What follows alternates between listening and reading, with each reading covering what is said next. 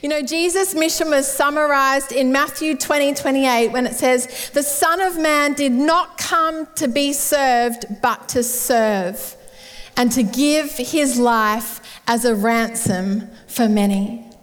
You know, this means that the mission of our life should be the same. Our mission should be to serve God and to serve others. Now, to be completely honest with you, I was a little bit reluctant to speak on this morning because I know at this time of year, some of us can feel like we're dragging ourselves to the finish line, right? It's busy, it's been a big year. But I just really felt that now is actually the exact right time.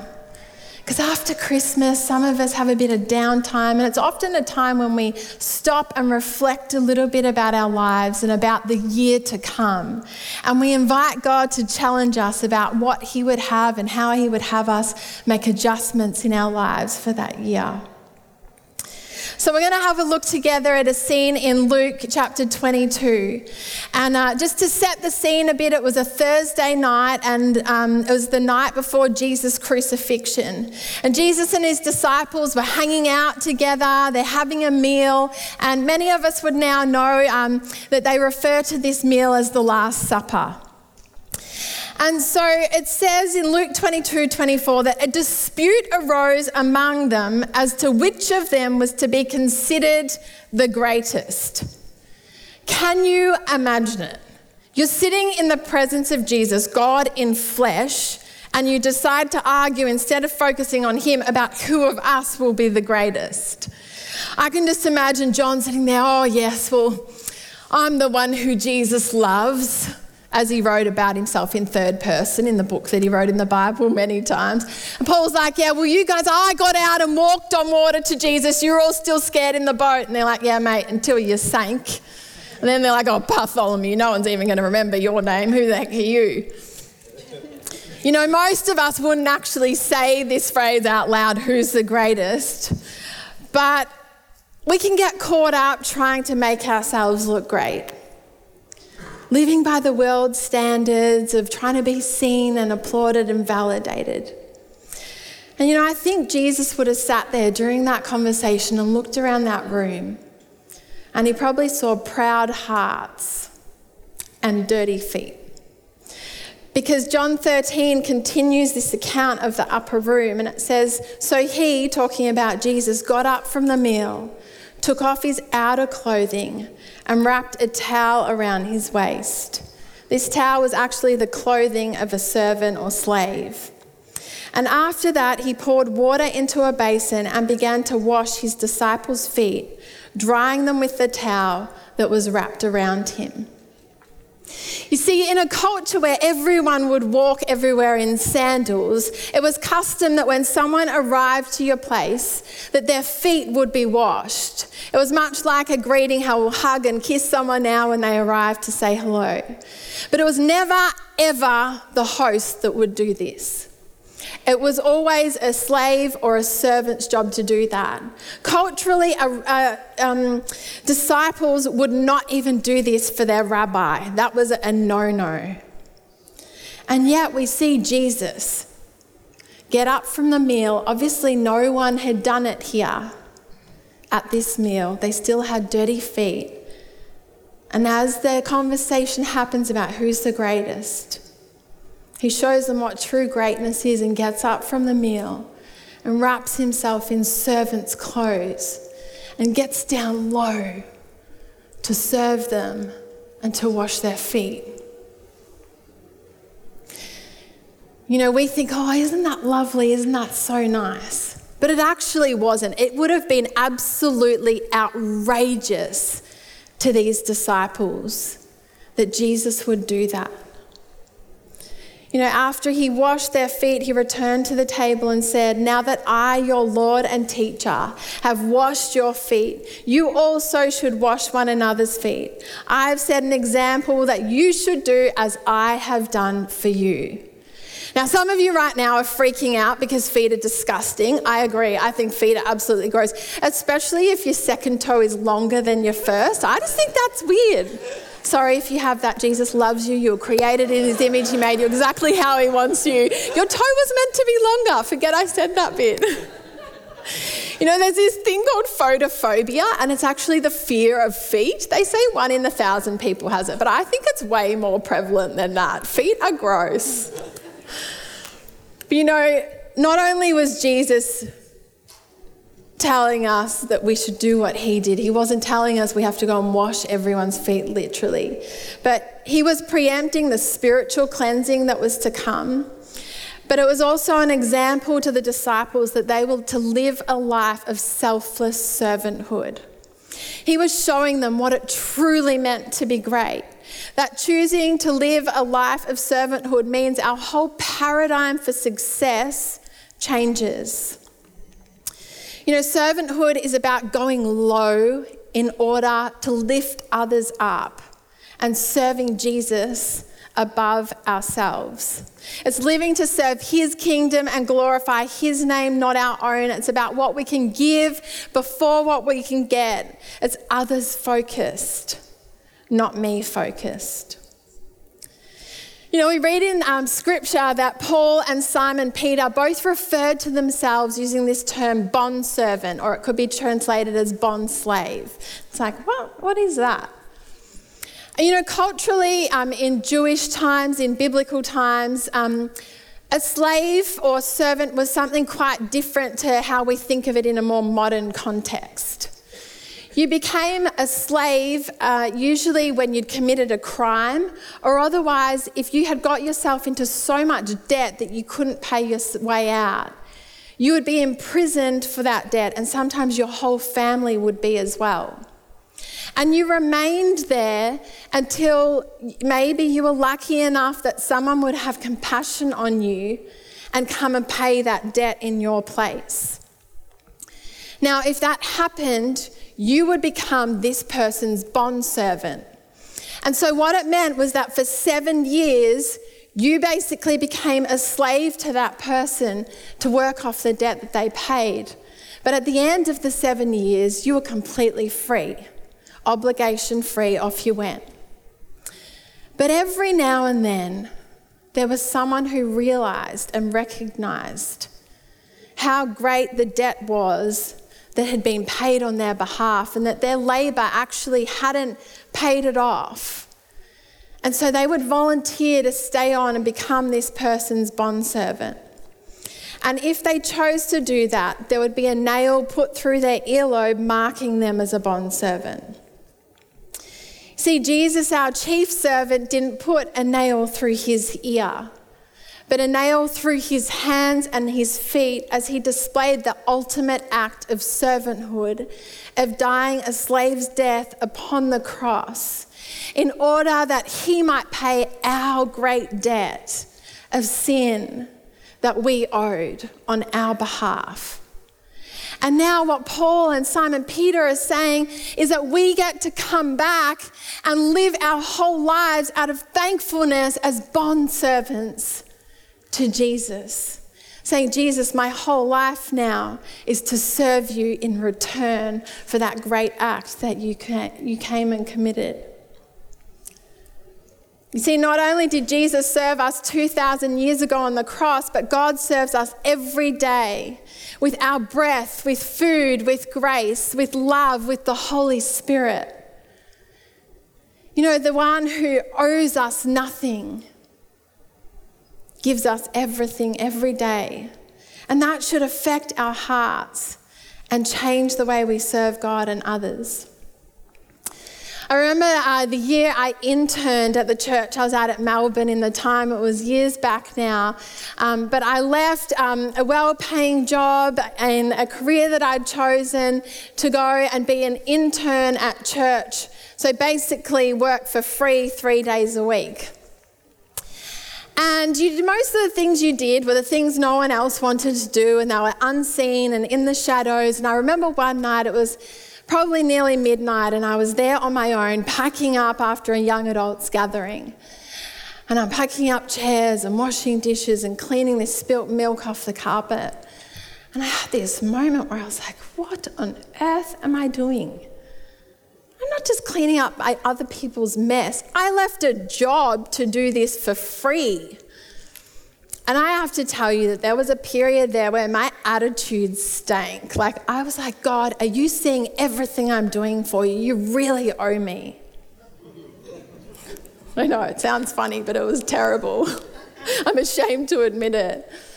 But I was so grateful that the Holy Spirit convicted me of my attitude and was like, you know what? He doesn't need what you're doing for him. First and foremost, he wants your heart.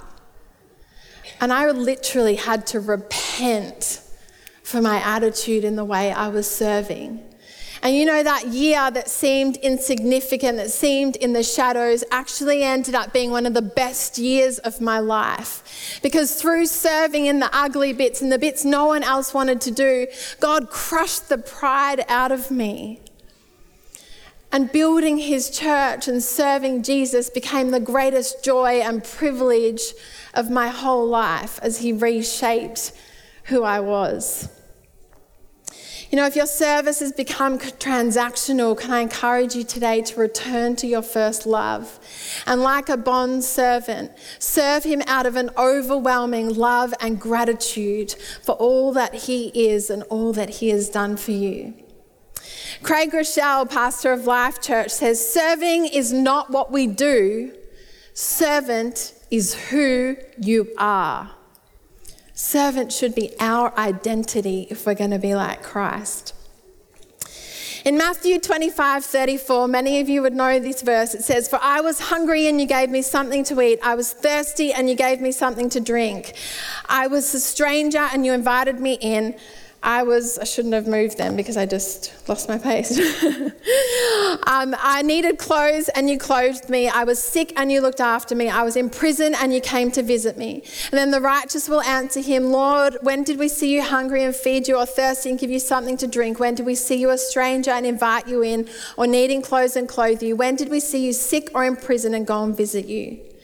The king will reply, "Truly, I tell you, whatever you did for one of the least of these brothers and sisters of mine, you did for me." Now, I know that all of your kids would be perfect, right? But mine, every now and then they're not. School holidays, maybe more than every now and then. And one of my kids this year had some challenges at kindergarten, and it was a little bit of a challenging time for him. And can I tell you, his teachers blew me away. They were so incredibly patient with him. They were so loving towards him. They continued to pray for him. And they blessed my mother's heart more than I can tell you. It was better than if they'd given me $10,000, because it meant so much to me the way they served him. You know, I think this is the way Jesus feels. We're reading in this scripture, this is the way Jesus feels when we serve his children. You know, when you go and mow your elderly neighbour's lawn, or when you cook a meal for that mum who's struggling, when you pray for that person that's sick. Do you know, when we minister to others, when we serve others, we actually get to minister to the heart of God? Isn't that an incredible thought?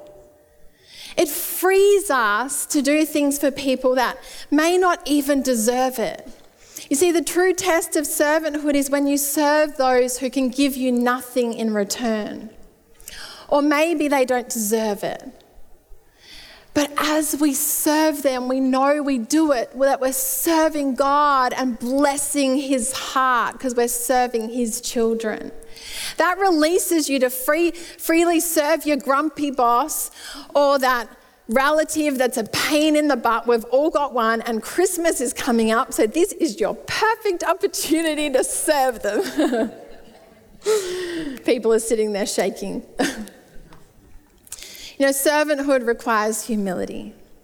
And humility is really not something that comes naturally, especially in a culture so big on self-promotion, autonomy and comfort. You know, the selfie. People have got filters and special lights and everything just to make themselves look better and get more likes. But 1 Peter 5:5-6 says, all of you, clothe yourselves with humility towards one another, because God opposes the proud, but shows favour to the humble. Humble yourselves, therefore, under God's mighty hand, that he may lift you up in due time. God opposes the proud. It's a pretty strong word, isn't it? And the meaning of that word actually denotes his army being set up against you. Quite full on. But conversely, when we live out of our identity as a humble servant, God is the one that actually lifts us up, or in other translations, exalts us. You know, some of you need to hear this morning because you're feeling overlooked. But as long as you're serving his purposes in humility, can I tell you, it doesn't matter how many times man overlooks you. God is powerful enough and he is great enough to position you exactly where he wants you as you continue to serve him in humility. You can rest in that. Isn't that amazing? I think that's so powerful and brings so much rest. We don't have to discover our purpose, but as we serve, serving is the pathway to God's purpose for us. You know, I think sometimes we can see serving though as a bit of this like meek and mild kind of thing, lacking authority. But John 13:3 says Jesus knew that the Father had put all things under his power and that he had come from God and was returning to God. The one who had all power and all authority, Jesus, did the lowest of acts to serve others because he served from a place of knowing his identity in his Father. You know, worldly power and authority is often appeared to be gained by climbing over people or using them as stepping stones. But with spiritual power and authority, it's the exact opposite. It's earned by going down low and serving others and lifting them up. Isn't it interesting though how often we can be insecure and skew our motive? You know, if our identity is not in the Father, if we don't know who we are in him like Jesus did, then we can end up not actually serving God, but serving our need to be seen and validated by others. And so it's so important to have who we are rooted in who Jesus says we are, so that there can be a purity to our serving. You know, being a humble servant doesn't mean you think less of yourself, but just that you think of yourself less often. Many of you would probably remember the world event that happened in 2018. There was these 12 boys and their coach, and they were trapped in Thailand, trapped in a cave. Do you remember? It was in the media a lot, and there was a lot of focus on it. And Elon Musk, who's the founder of Tesla and also SpaceX, heard about this situation, and he obviously has a lot of money and technology to his disposal. So as you do, he just started working with his team, coming up with something. And they came up with a submarine that could be a life-saving vessel. So he personally flew it over to Thailand. He started training the team in it, and they decided after a few goes that they weren't going to use it. Now, instead of cracking it, his response was actually quite amazing. He stayed on and said, look, how can I volunteer like everyone else? Let me serve in any capacity I can. And then at the end of it, he didn't take his gift back and off he stomped. He left it as a gift for the Thai government in case they needed it in another rescue. And when he was interviewed by the media, quite a few media tried to sort of push him, or what did you really think about the situation? And all he said that he was so glad that those boys had been rescued. Can you imagine if we all served with this attitude? Instead of taking offence, because there's going to be opportunity for offence if you serve, if we didn't crack it or speak badly or walk away. But if we were so committed to serving a mission that's so much greater than ourselves, that we were like, we're all in and had a whatever it takes attitude. So can I encourage you to seek God about how he'd have you serve in some of the following areas? In your marriage, if you're having challenges in your marriage, can I encourage you to start serving your spouse in the ways that are important to them? And watch as your marriage changes. In your community, if you want to impact your community for Jesus, start finding those little opportunities to serve your neighbour, to serve the people around you in practical ways. If you're a leader in your workplace, sporting club, in church, and you want the impact of your leadership to grow, start serving the people that you're leading and watch as you become someone they want to follow. Bosses in the workplace, serve your staff, serve your customers, and watch as God blesses your business. Don't just serve on the weekend, but take it with you. Be the same person in that sphere as well. Parents, if you want to see your kids love Jesus and grow to serve him, then take them on the journey of doing it with you. And as you allow them to start to serve in the church, watch as it goes from being your church to theirs. You know, we're called to serve people around us, but we're also called to serve in the body of Christ. And do you know the primary reason why people burn out in church? It's because so many of us sometimes don't serve, and there's a few people left carrying the load of others. Ephesians 4:16 says, "From him, the whole body, joined and held together by every supporting ligament, grows and builds itself up in love as each part does its work." I love that, as each part does its work. You know, there's a part for every single one of you to play. And as each of us do that, the body is built up and functions as it should. I read a quote recently that I love, and I can't remember who it was from, so if you listen to this on YouTube, please don't sue me. It says, "The best churches are made up of a bunch of nobodies who serve anybody and don't care about becoming a somebody." Jesus made this statement in Matthew 19:30. He said, "But many who are first will be last, and many who are last will be first." Sometimes we can be a bit like, oh, okay, well, but what does that mean? So I'm going to ask a few volunteers to come up this morning. Dave, why don't you come up? Oh, you can come up too. You too. Come on. Up you come. Front row. Now, Dave, you look most like Jesus with that beard. And the colour. So we'll go, and the colour, wasn't going to go there. Now, do you have to groom this beard? I've always wondered. Conditioner, special shampoo? No comment. No comment, okay. I'll take that as it's high maintenance. Oh, and this guy, he's got pretty nice muscles, doesn't he? Some of you are worried right now. This is my husband. I'm not just feeling up a random guy on stage.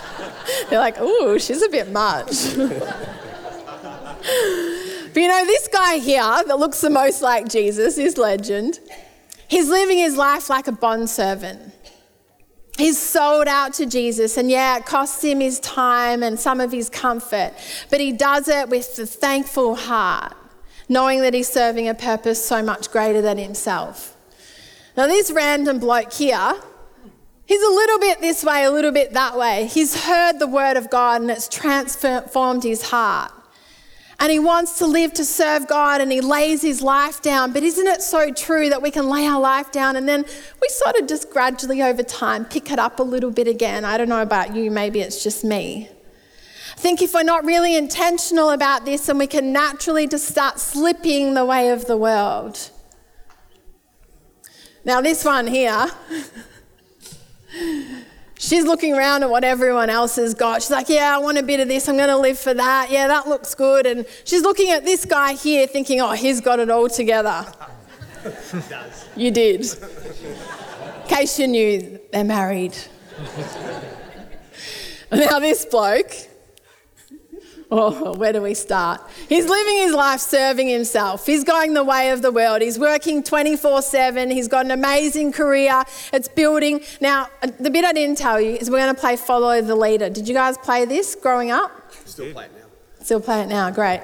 So we're going to play Follow the Leader. So he's living his life, living for himself. He's got an amazing job. His career's growing. You know, he's got success. He's looking for contentment in all the wrong ways. He's got a hot car. He's chasing hot girls. Amy, that's you. He's got a great house. He's got the best of everything. And people, you know, we can be tempted to look at him and think, but what? He's at the front. But he's coming first.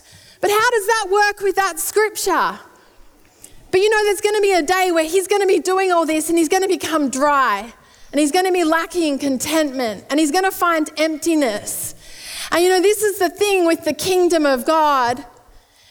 Jesus flips the script. He turns it around and he says, when you're part of my kingdom, you know what? When you're faithful with little, you'll be trusted with much. When man builds a platform, man can tear it down. But when I build your platform, no one can tear it down. You might be serving in the shadows now, but one day you're going to stand before me and you're going to hear, well done, good and faithful servant. You know, when we live as a bond servant, we don't care if it appears that we're at the bottom because we live for a different kingdom.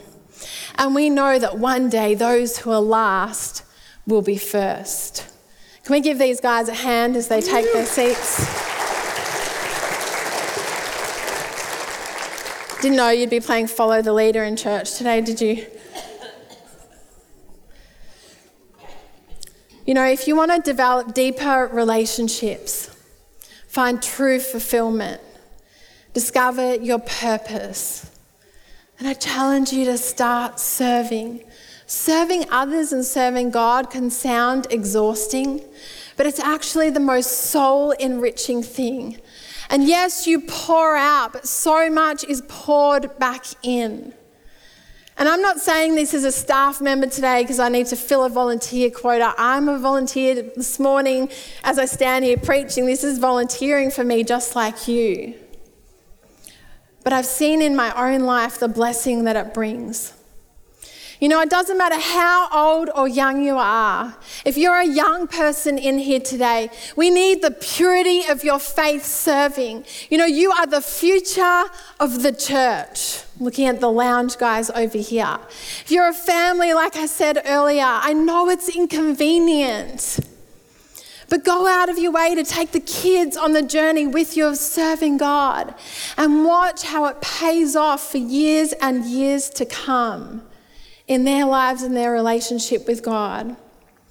If you're mature in age, maybe you can think that you've done your time or that you're no longer relevant. But please don't believe that lie.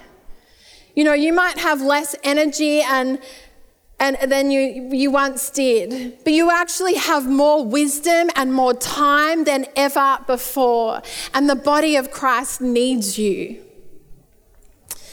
Matt recently spoke in a members meeting and said that he feels as a church that we're coming into a season of seeing more and more of the unchurched coming to one hope and discovering Jesus, and that we need to be prepared for that.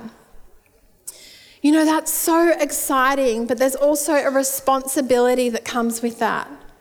To steward that well, it's not going to take one or two of us, but it's going to take all of us saying, I'm all in. I'm not here just to be a consumer, but I want to be a contributor. I'm not here just to be a spectator, but I want to be a participator. I want to come and build the kingdom of God and serve with my whole life. You know, I want to say thank you to all of you that serve your families, that serve your community, that serve this church to make it such a beautiful place. Isn't it amazing what we get to come and enjoy because of so many people serving? But for those of you that aren't, can I ask, what's holding you back? Perhaps you felt hurt or used when you've served in the past. You know, it's time to bring that hurt to Jesus and to exchange it for healing and to step back into the ring. Maybe you're waiting to be asked. Don't wait, just step up. Everyone would love it and you get to play your part and be so blessed. Maybe you feel inadequate to serve in the way he's calling you to. Well, welcome to the club. We're not meant to feel adequate in ourselves, but as you step out to serve, he will equip you with everything you need.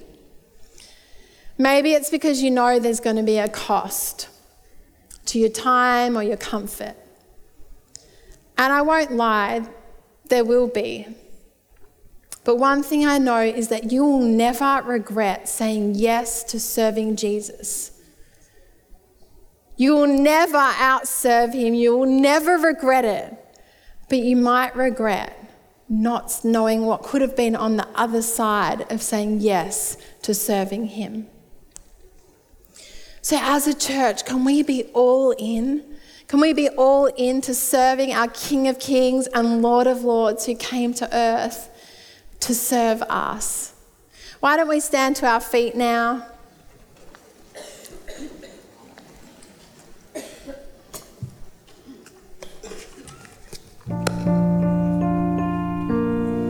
I'd love to just pray for us before we worship again.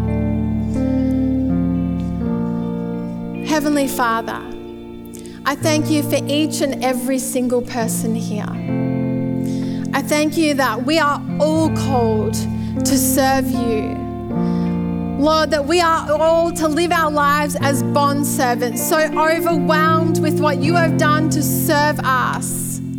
We only have to look to the Bible to see how you lowered yourself and served all throughout Scripture. And Lord, we're so thankful.